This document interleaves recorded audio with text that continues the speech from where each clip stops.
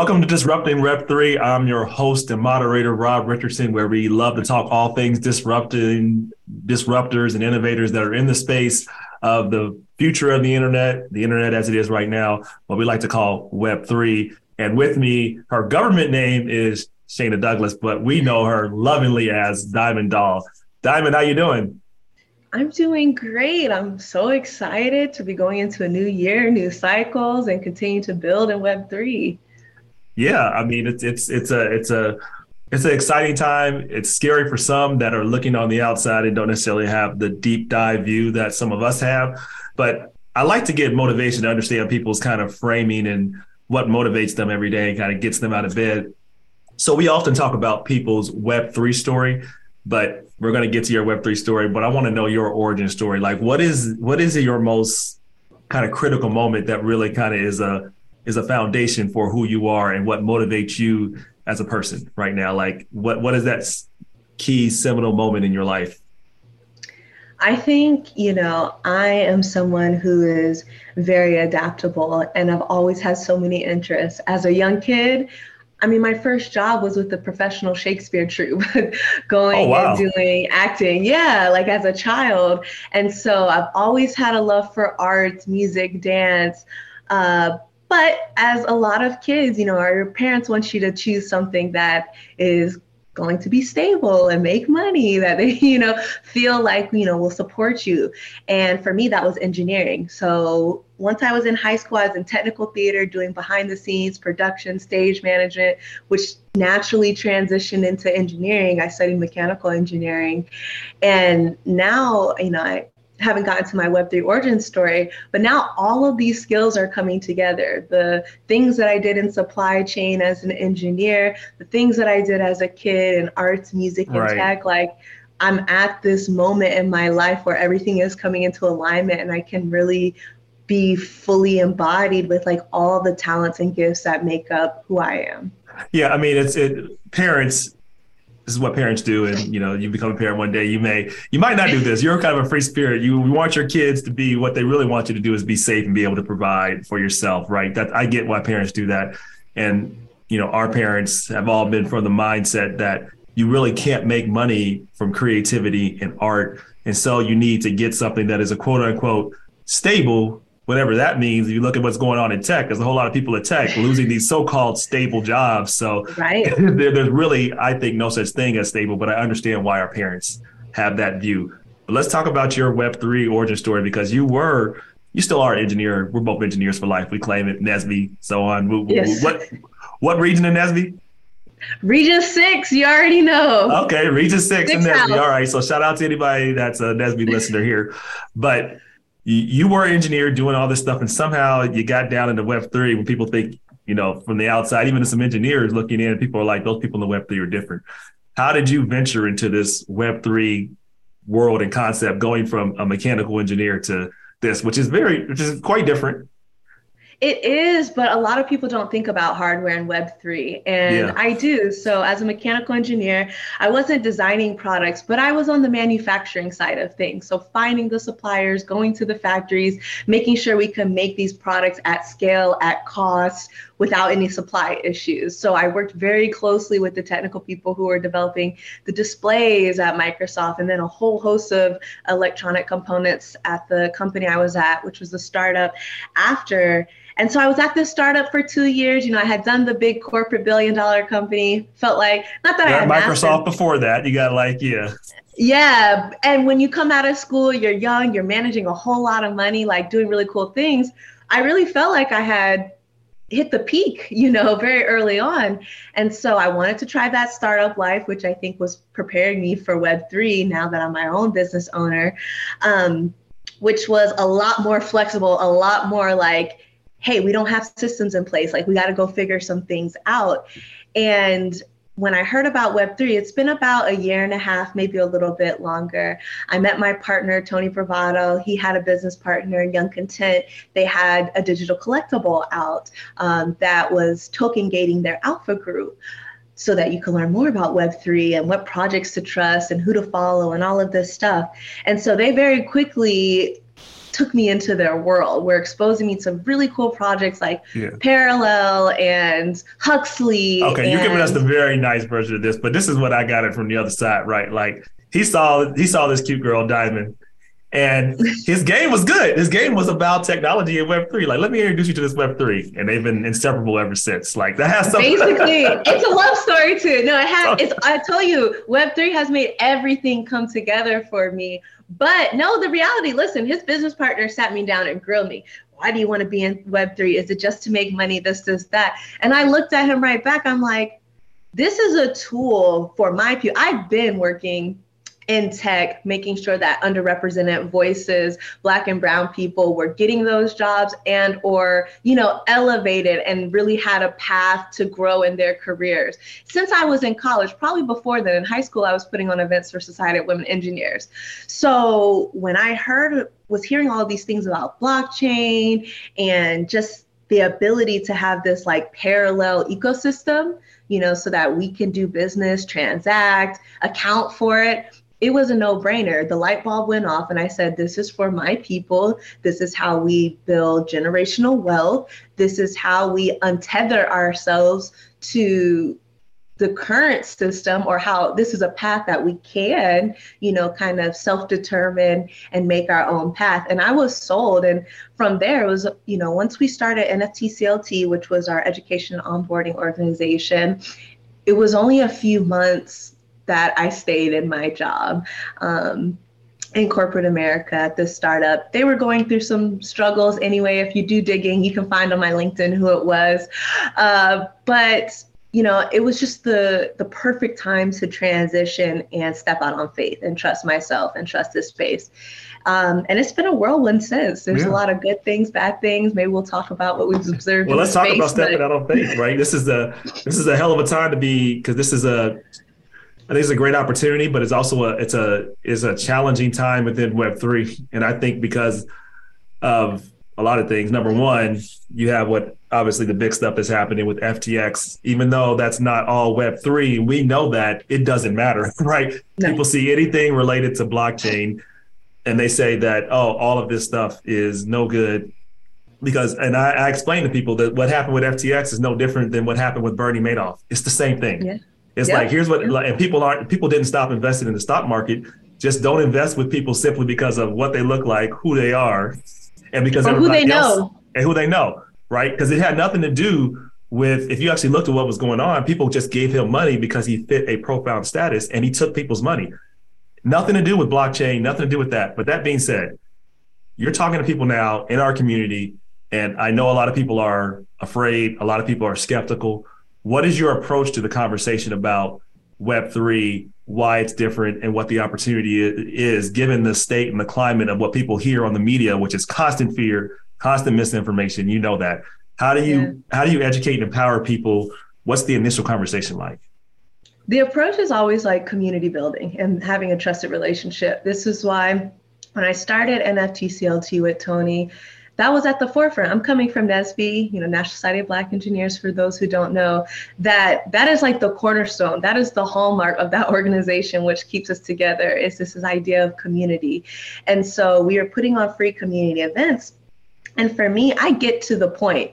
I'm not going to sit here and talk to someone, you can make a bunch of money on a blockchain and quit your job and this, that, and the third. Yes, there are success stories. Yes, you can make money as a creator or as a trader or flipper at the time.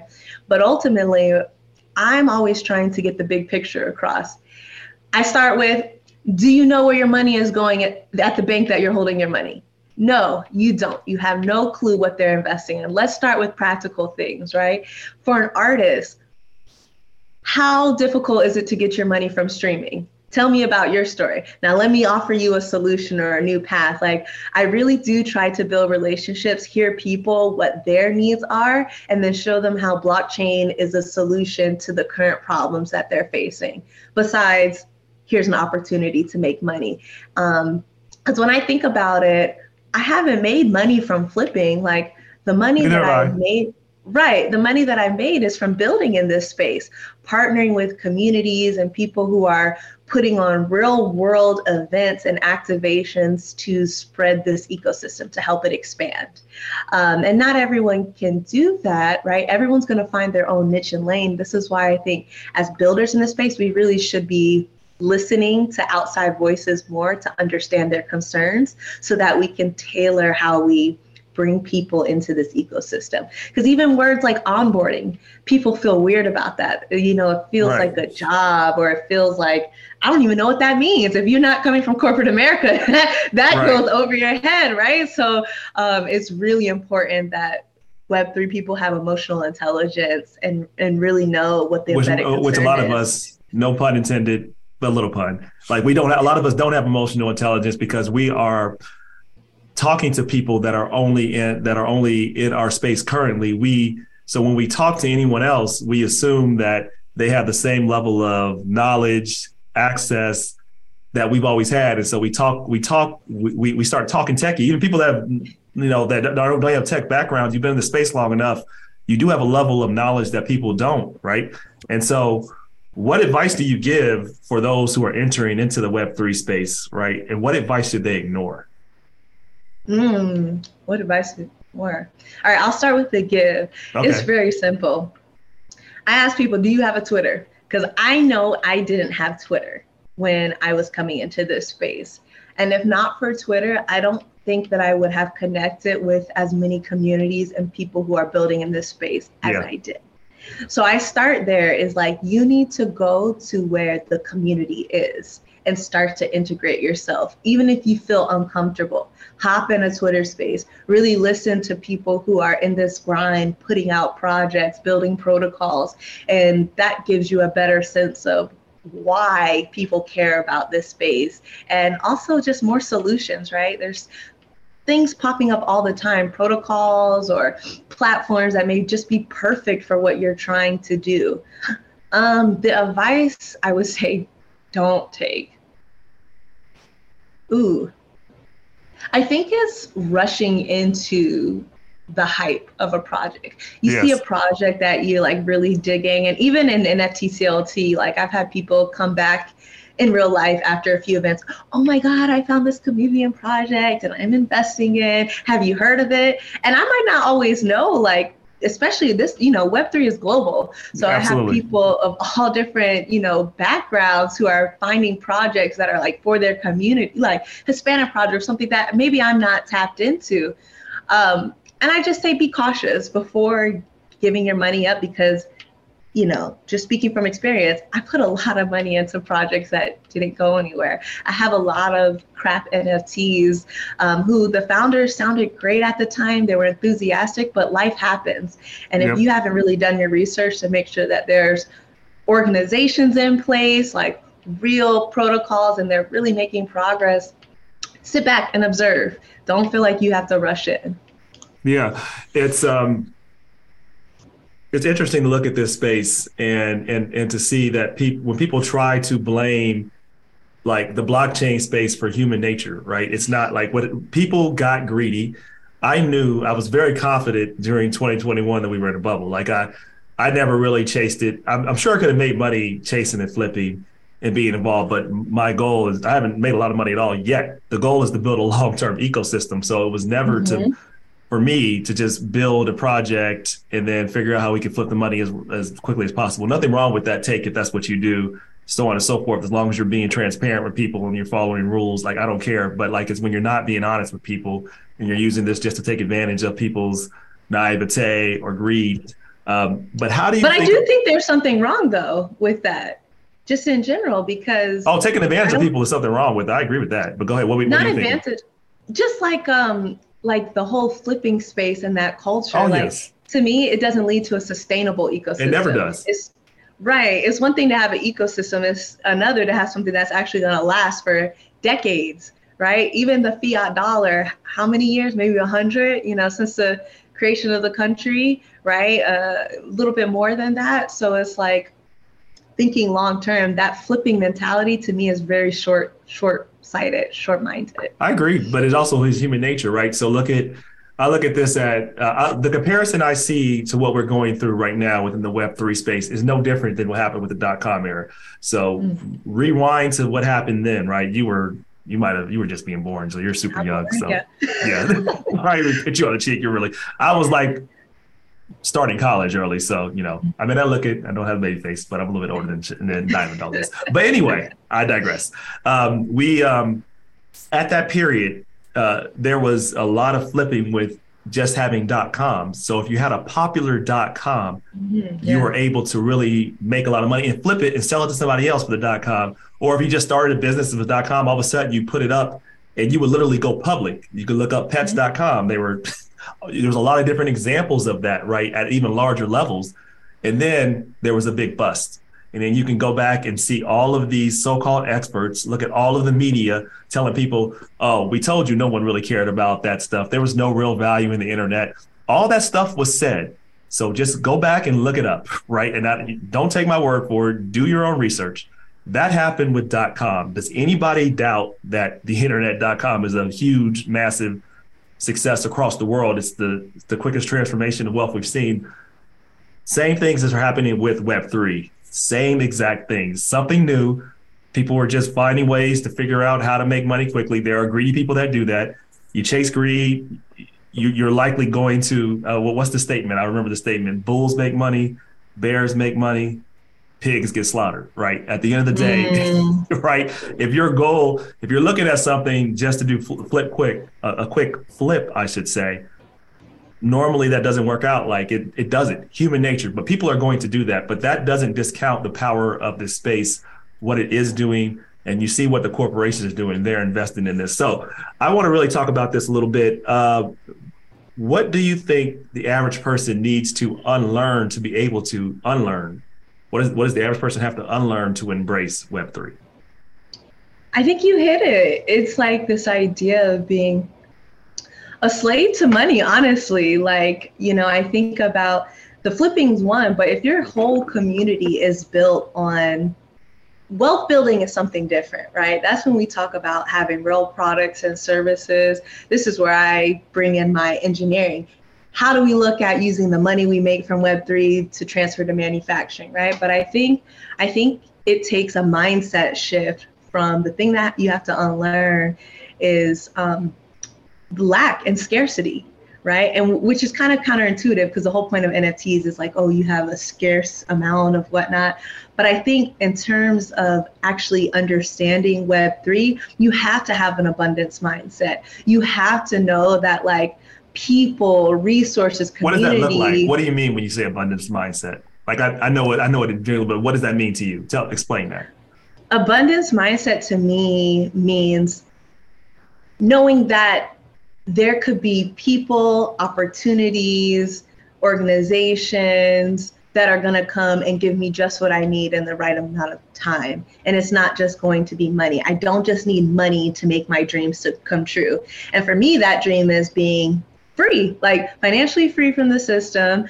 It means being able to actually build communities. I feel like in America, we really don't have a sense of communities. Oftentimes it's very nuclear home. You're in your little house on your cul-de-sac, and the fear tactics on the news and everything makes you feel like you can't trust the space, but trust people in general. There is so much fear. So to me, having abundance mindset is quieting that fear and that noise and trusting that you can count on your neighbors and other people who have aligned values and missions to build with.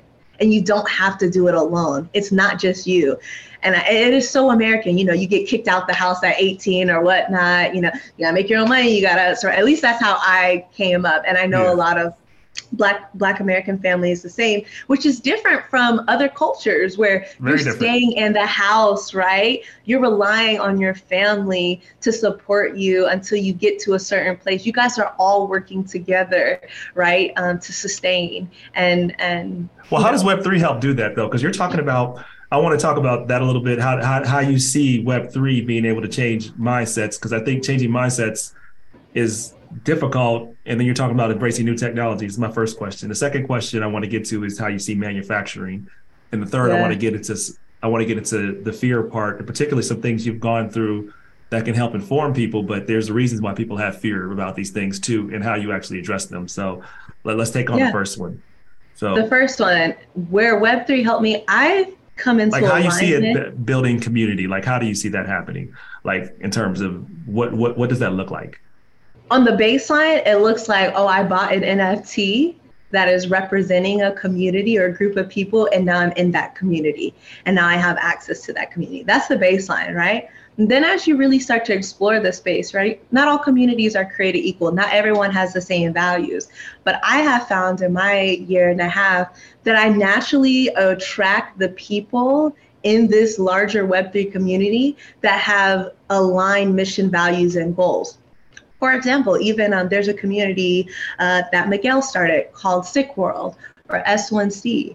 You know, he starts talking about their vision, their voice, what they're trying to do. And it was like, yo, that's exactly like in alignment with why I even came into this space. I want to build, I want to support your community. I'm going to put my efforts here versus another. You know, House of First is another one that I feel like I instantly kind of came into alignment with. We had some shared mission, values, and goals. Absolutely. And I felt like you can help me get to where I need to go and make the social impact I need, and I can help you too. So I think that's where Web3 is. It opens up your network. Your network is your net worth. I'm sure you've heard of that. And I think that is extremely true in Web3. Well, and I think the central importance of what I believe you're getting to here is, so when we talk about Web3, what do we mean by that? And, you know, Web 1 was just straight read. You can just read something off the internet, things like that. Web 2 is where we are now. You can obviously read and write and interact. But the problem is, of course, all the data from Facebook to Google, everything else is controlled by essentially one, two, three, or four entities all across the world. The opportunity we have now, I think where we're getting to is this is the ownership part of it. Web 3 is ownership. Individually, collectively, it allows more of us to own our own data, which is still the most valuable resource we have, and also how we can co-build and support our artists directly without having the labels, without having others. There'll still be platforms, but it gives more democratization to ownership, to building, to musicians and things like that. So I want people to know, like, that's how we can, if we now embrace this concept. But if we wait, because there is going to be, like, I won't say consolidation, right? But there's going to be some level of that. And the key is, will we be able to organize our communities to create something that is at least sustainable and different for us, that supports our values, that's actually supporting, making sure we're changing the opportunities, particularly we're talking about Black and Brown communities. Like, we have to be intentional builders in this space. And that's why it's so important, Diamond, what you're doing in Charlotte and all across the country.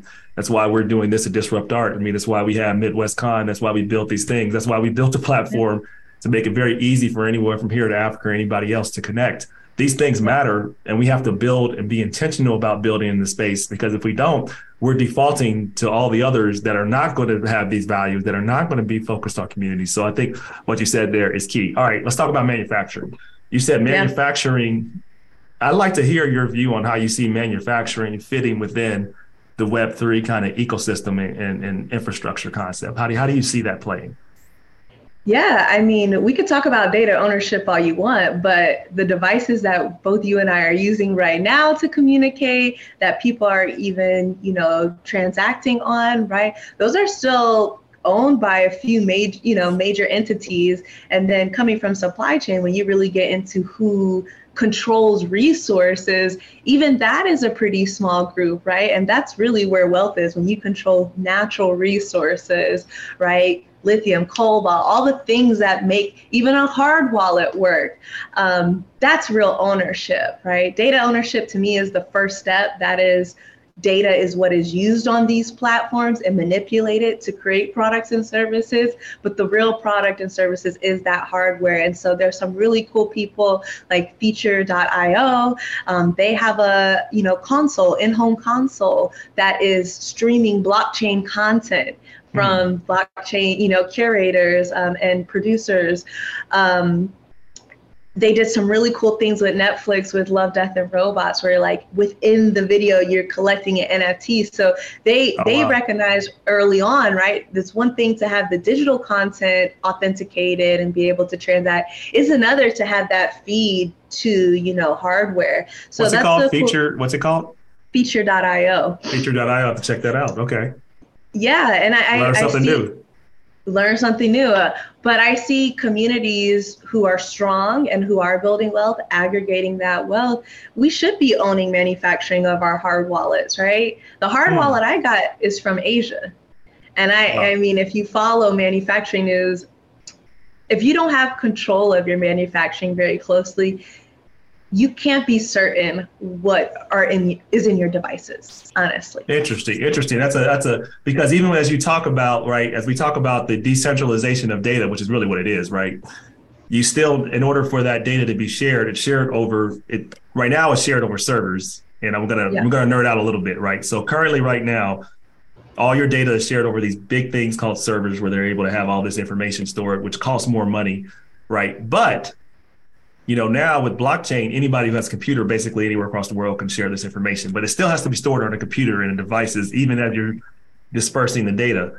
How do you see that playing out? Do you think it's going to be do you think is a nerd part of you? Do you think servers are still going to matter in blockchain in some different ways in terms of at a large scale? And then how do you see that playing out in terms of manufacturing? Like, how should we be thinking about positioning ourselves with manufacturing as we move more into blockchain? Yeah, I mean, you think about those 4 major companies you're alluding to, they have massive data centers in even the ocean, okay? Right. Because it is so valuable. I know Ethereum, they say something like over 40% of the nodes are ran on AWS servers, I believe. There you go. What I think should happen or could happen is strong communities, again, take that wealth and you start investing it in land, and we start putting up our own data centers. That's right? A great idea for a project. That's a great idea. It is. And actually, there's some people who already did this. There were NFT projects where if you bought the NFT, you were part of the community that was like mining Bitcoin and Ethereum. And they had a little plant down in Atlanta. I'm forgetting the name right now. But that does a whole lot for people who can't afford to set up a whole mining rig, or, it's a lot of energy. You just think about the sheer amount of energy that is required to mine. Some people are living in apartments who are getting the space. They don't have the room capacity or funds to invest in that. So if there's a way we can collectively do that, and then be controlling the actual hardware itself, not relying on a third party, that's long term. That's 20, 30, but I like 40, the 50 vision. years. But I think it's a good concept as people think about, like, our communities were gentrified, right? We had these valuable assets, and then you gave away grandma's house for, you thinking it's a bunch of money, and then that's been 20x, 30x, right? You're sitting on.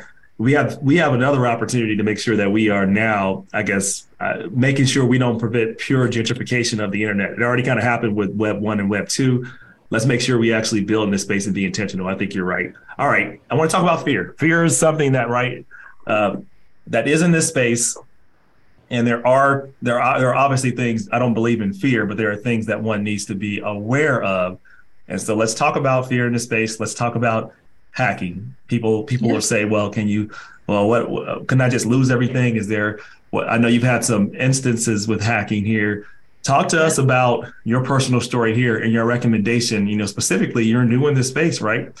Making sure that you can't even make any guarantees, but how do you reduce the possibility that these things happen? Talk about your experience with hacking and what we all can learn. I think everybody in, unfortunately, Web3 has had some version of hacking happen to them or almost happened to them. How do you tell people in this space to try to avoid that? And talk about your journey and story there too. I think, you were asking about what shifts need to happen. One is this idea of like accountability and ownership, right? When you're in this space, you don't really have a third party to rely on to fix things for you, right? So you do have to go in knowing, like, this is on me. If I make a mistake, like, I can't beat myself up about it. Like, these are just the risks. The thing about hackers, they're always evolving. How, This is true. It started with phishing links, right? And everyone's like, don't click random links, don't click random DMs on Instagram, because as soon as you get in this space, right, and you even put NFT on anything you do, you start getting all these weird fake accounts and bots on your stuff. And so, that's the first tip, is like, don't answer random DMs you don't know. And I didn't. And I avoided, getting hacked or whatnot for a while. You know, the fake project links that look just like yours. There's ways you can, you know, be mindful of what's counterfeit or not. In my case, the way I got hacked, I had a project come to me and say, hey, we want you to do some consulting for us. We'd like you to check out our video game. We're trying to build a digital marketplace. We're just looking for some like advice, consulting type. So we were on a Zoom call. I was on a Zoom call when I was hacked, just like this. And they were walking me through their website. And I mean, it was beautiful. Like, it was actually done really well. And so you had to put in this code to download the video game file. For you hardcore gamers, you know, oftentimes you have to put it on your PC if it's a larger file, big graphics, whatnot.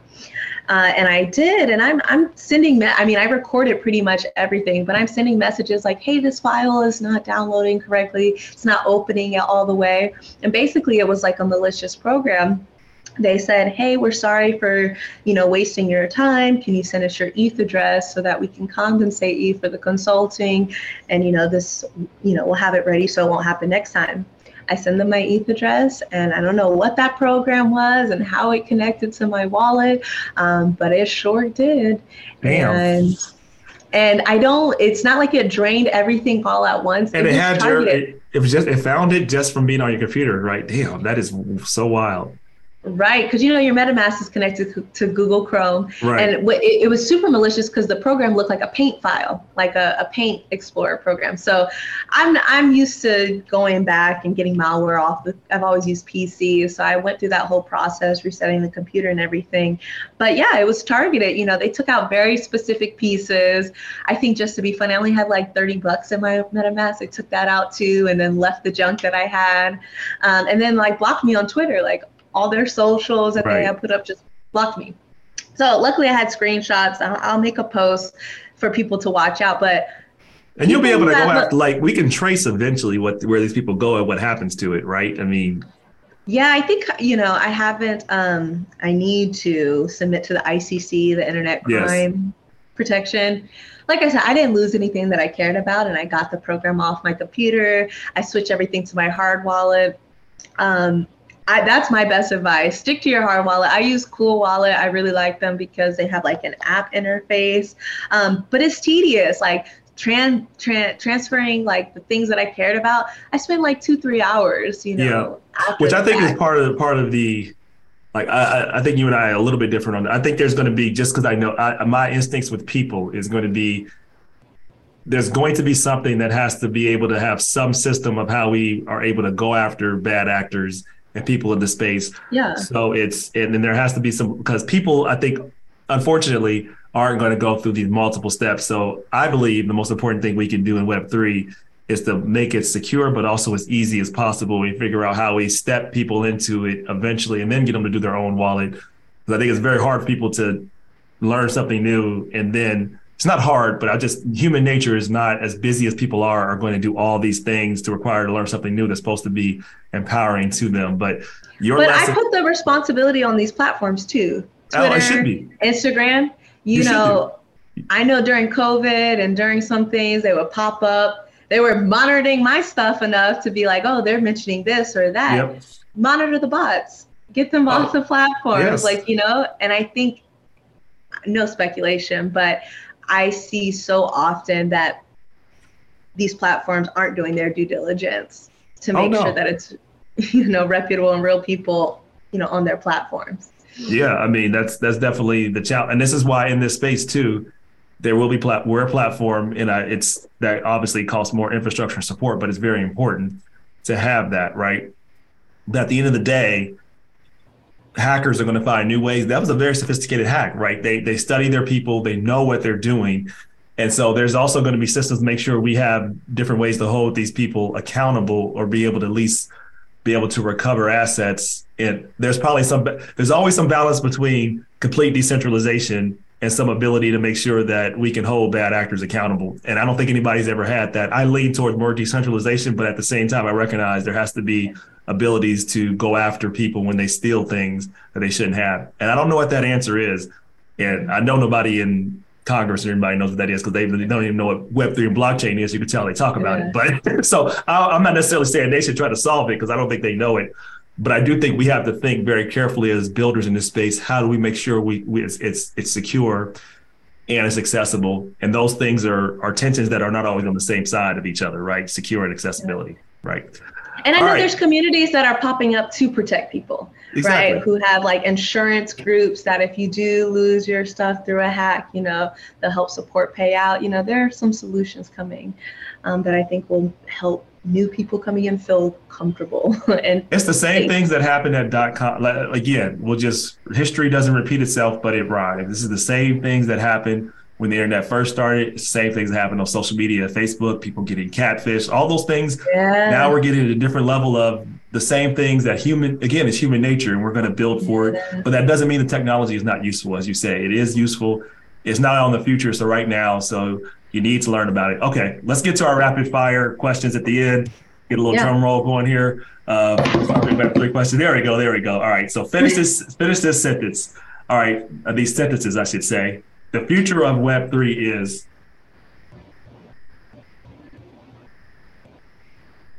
Bright. Okay. What outsiders misunderstand the most about Web3 is?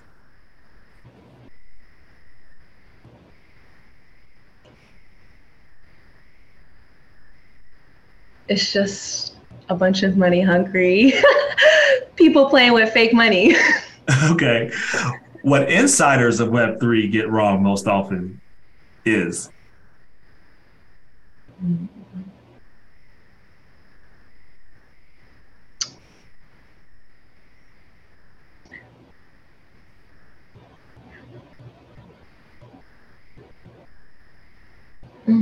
We'll come back to that. All right. We'll come back, yeah. All right. The best way to create impact in Web3 is?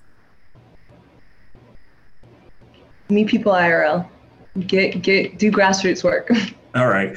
The future of disruption that will happen in Web3 is? Service-based tokens. All right. Let's see. I'm gonna go back. What do you think those inside Web3 get wrong most often?